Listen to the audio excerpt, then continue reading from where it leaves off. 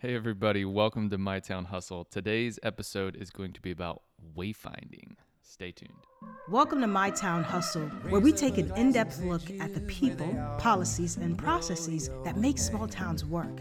Focusing on trends in urbanism and creative economies, My Town Hustle explores the ideas that make our communities special. So sit back and enjoy the show. We stop dancing and begin romancing. This is our new anthem that we came to play. All right, welcome everybody. My name is Jared Perry, and today we're going to be chatting about wayfinding. I am here today with the Yoda of all things government, Brett Alphen, Hey, everybody. and Sam Tootin of Six Mo City Services. What's going on? So, wayfinding. Yes. When we said we were going to talk about wayfinding, I was struggling to find things to chat about. So I think this is going to be a little quickie episode, but just because it's quick doesn't mean it won't be good. For me, this is a interesting topic. I think out of this, I'm going to want your opinion and Brett's opinion, just in terms of user experience. You know, how we engage when we're in this built environment, and just kind of understanding when you're out, when you're with your wife and your kids, and you're walking. Really, like, what are you looking for? Even in Marietta, but even new cities that you go to, and try to understand how you get from place to place. Well, this is one of those interesting things. I think everybody listening has experienced wayfinding, whether Yes. they know it or not. So we're going to shed light on that. Yeah. So I guess to kind of kick us off, there's four kinds. I don't know if Sam, maybe you want to kind of run through those and then. Your four types are identification, directional, informational, and regulatory. Okay, so that's a pretty academic Yes. way of thinking about it. Yeah. But not how you really look Not at how it you when- interact with it, right? Correct. You've never been like, man, this is awesome regulatory wayfinding. It's so great. That town has excellent regulatory wayfinding. So give me the 10,000 foot view of, I guess, a municipality or maybe even a Main Street program. Like, who does it, and why do they think it's so important? Really, Main Street or anybody representing a downtown, for example, you have wayfinding in districts, right? So when you associate like Main Street and wayfinding, they're more keen to do it in their particular historical downtown. But as a city, you kind of have it everywhere. Because you know what your mods are in your community or what neighborhood has what. So aesthetically, they may change in terms of the signage to get a feel for when you enter that, especially if it's like an old historical home. One, for example, would be like the Juliana Historical District in Parkersburg. That's very old Victorian-style homes. If they had wayfinding, it would probably match, obviously, where exactly you were compared to. They have arches. They have arches, yes. Oh, boy. They have arches, but Are they? They're not golden, though. Don't worry, folks. no. Or are they arcs? No, They're no, arches. no Mickey D's there at all. But you understand where you are right when you get there. So as a city, I'm a big component of cities having themselves branded. Sure. You should be branded. You should Yep. every so often look at what your brand is. Do you have a logo from the 80s and it's in a really weird font and unrelatable anymore and doesn't look like you're trying to attempt at either changing or Just adapting. right? adapting? Yeah. Yeah. Carry the same principles, but adapt as life progresses. Well, and we all have built environments, right? And we want to get people in and around those built environments to see the stuff that makes us unique, the stuff that's interesting, and how can we do that in the most accessible and easiest way possible? I think that's wayfinding. And like I said earlier, we've all done it. We've all used it. We may have not known what it was, but we certainly have. How about that? There you go. We're so live. I got emotional right there. It's a wayfinding. That wayfinding tears me up. just gets me. Don't tear, don't cry. Yeah.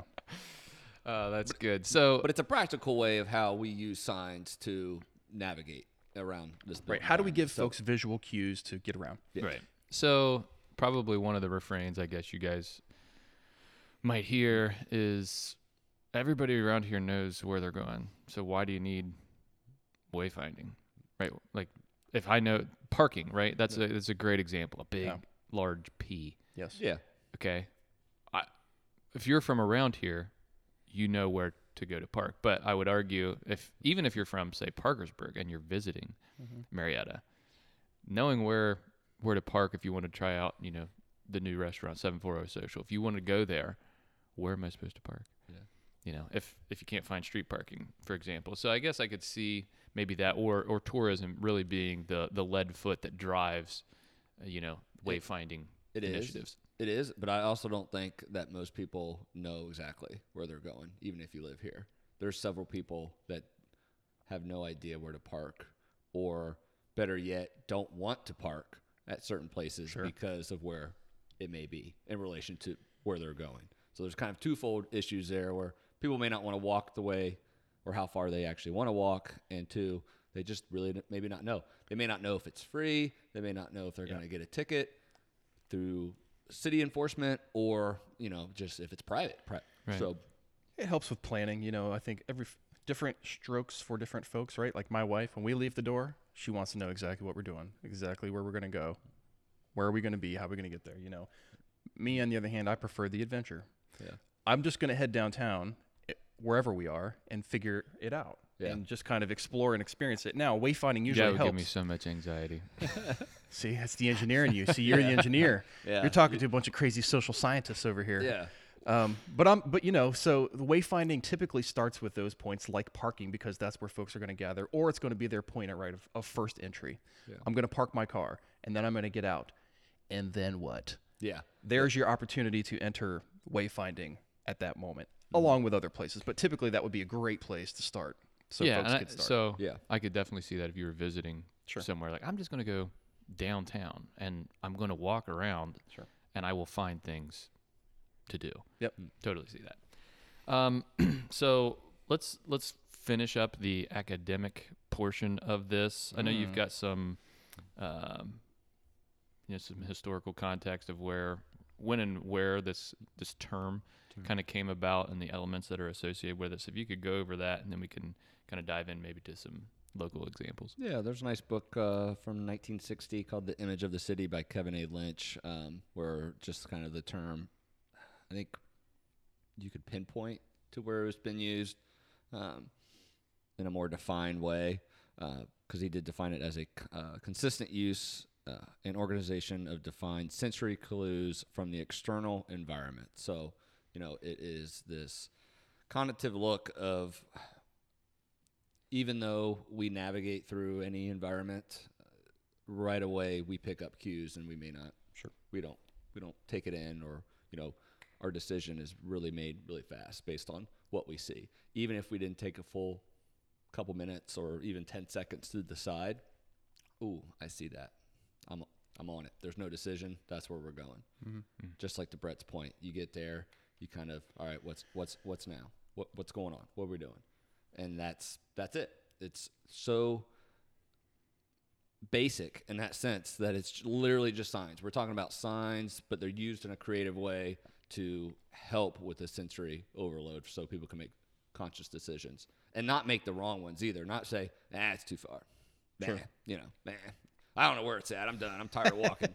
Right. Because I've had people ask me where the Valley Gym is. Here in Marietta, we have the Valley Yeah. Gym. It's a big stern wheel. It takes you up and down the Muskingum and the Ohio River. It's literally down Front Street, probably a couple miles. It's underneath the only bridge that goes over this road, so it's hard to miss that too. But that scares people a lot of times. They don't know. If they don't know me, they don't trust. I'm just telling them randomly where to go. Yeah. They're going to make their decision whether or not they believe me or they even want to go that far down. But when you see a sign that says Valley Gym this way, and you're kind of already committed to going, Sure. you might pull the trigger. Well, and the visual cues part is a big part of it, Sam. I think that's, to me, wayfinding is all in the, my personal opinion is it's all in the visual cues. Mm-hmm. So to your point, I've given that direction lots of times. Yeah. And it was really helpful if I'm on the road and I can point down there and be like, do you see that bridge? Yeah. It's right under there. And so that visual cue, to your point, kind of gives them the confidence to be like, well, it's not too far. Yeah. I think I can make it, Yeah. and all those things. Mhm. So you're right. The visual cues part for me is the biggest part of it, and it happens everywhere. I mean, think about being in an airport. I mean, there's wayfinding in airports, and we wouldn't even think about it because you come in and you just naturally look up. What are you looking for? Yeah. The bathroom. Yeah. It's right there. That's wayfinding. Yes. Gotcha. Yeah. That's Right? true. So it's everywhere, not just outdoor environments. But I mean, it's like many things. Good wayfinding, when you're experiencing it, you don't even realize it. Yeah. Because it's so seamless into the environment, it's seamless into your experience, and I think that's what we're always working for in the places where we're trying to implement that. So when I was kind of looking up this topic, it seemed like everything that I found were either people didn't care at all, like they had zip opinion, or it was the most contested thing, and quite Yeah. frankly, comical thing out there. So what about wayfinding and just the aesthetics, the packages that are put together? What makes it such a contested topic? Maybe I know we've got a package here locally that's, I don't know if it's even been rolled out. It has not, but it's in the works and it's getting closer. Okay. But that was a thing. It was a thing for sure. Yeah. Yeah. So kind of go into that a little bit about, what communities, if you don't have this or you're thinking about doing it, what is, why does it get so heated and contested when it comes to stuff like that? The easiest thing in the world to give is your opinion. Mhm. And with design, there's no wrong answer. So you can look at anything and be like, yeah, I don't like that. Yeah. And right there, And I don't have a reason really. Yeah, It's and just you that don't- I feel that I don't yeah, like and that. you don't really need one. And so I think it's easy. Anything like that is easy to get very collateral. I mean, even if you're not invested in the rest of the process or the rest of what's going on, it's easy enough to look at something and be like, I'm not feeling that. Yeah. I'm thinking about this. And so to Sam's point, I think wayfinding has become one component of a larger branding effort in places where it's really well done. And I think that helps keeps these arguments and things on the rails because, hey, we already have, design elements or other philosophies around what we're trying to do as, downtown New York City or downtown Marietta or downtown PKB. We already have kind of guidelines. We're working inside that. Yeah. It can't just be a picture of, anything that you can think of because that's not relevant to what we're talking about. Yeah. So, yeah. But you're totally right, Jared. I mean, it's easy to give your opinion. But it's And there's a venue. And you've had this argument before in terms of a city that has other needs. When if it's an initiative a city's putting together that is taxpayer maybe based on general fund based and reallocated every so often, you're gonna question whether or not that money needs to go towards something else. well, that's more just important. one of the things that I remember hearing when I first moved back, and they were still working. So it's been in the works for like 3+ years. It really has. And people talking about, why would I need to know where to go do that? Like that was literally one of the questions. Why would I need to know where to go park? Right? Because you're not necessarily asking the tourist, you're asking local people about it. So do we have any numbers? Were you able to find anything in your research for, tourism related numbers for at least our county? It's a larger sector of our local economy than you would realize. I think we take it for granted because we're very adjusted to tangible industry sectors, so things that we could touch, right? We produce plastic, we produce polymers, we produce those things, and it's very tangible to our economy. Tourism is not so tangible, and so unless you're making a focused effort on understanding overnight stays and all those kinds of things, you don't get a sense of that. Yeah. But I can tell you that it's more than you would think it is. So this is a report from June of 2018. For Washington County, tourism impact on sales was $229 million. The sector employs 1,906 folks, produces $42 million in wages, and $26.9 million in tax revenue. And I think if you ask the average person if they had any idea that had that level of impact, the answer would be no. No. Right? No. I'm The look on your face is my- telling me my eyes everything are I need to know. wide open. Okay, so here that needs to be the number one selling point because in 3 years I've not heard those numbers. Well, the impact of tourism on Appalachia in total is over $5 billion in Appalachian, Ohio. That's crazy. A backseat, a car, a gas tank car ride tourism You know, that's, you know, we kind of model ourselves as you can go anywhere in like 2 or 3 days. Yeah. You know, for a weekend, which is producing $5 billion of sales impacts in the 32 Appalachian counties of Ohio. That's mind blowing to me. My next question was literally, you know, why should the everyday average person, you know, care about this? And I don't know how it's going to be for, say, somebody in, you know, the middle of Kansas or Iowa or wherever Yeah. that you're listening to this. But for us here locally, that is a number that is staggering. Sure. So for me, I guess I would definitely, if you're out there and you've got wayfinding, you know, it seems to be on the docket or something you haven't talked about in a long time. And tourism, you kind of had this feeling, I think there's more people visiting, Sure. you know, than maybe we know about. Get those numbers. Yeah. I mean, because that's the easiest way to figure out whether or not, if you make things in life in general, if you make things easy for people, they will come. Yeah. They really will. True.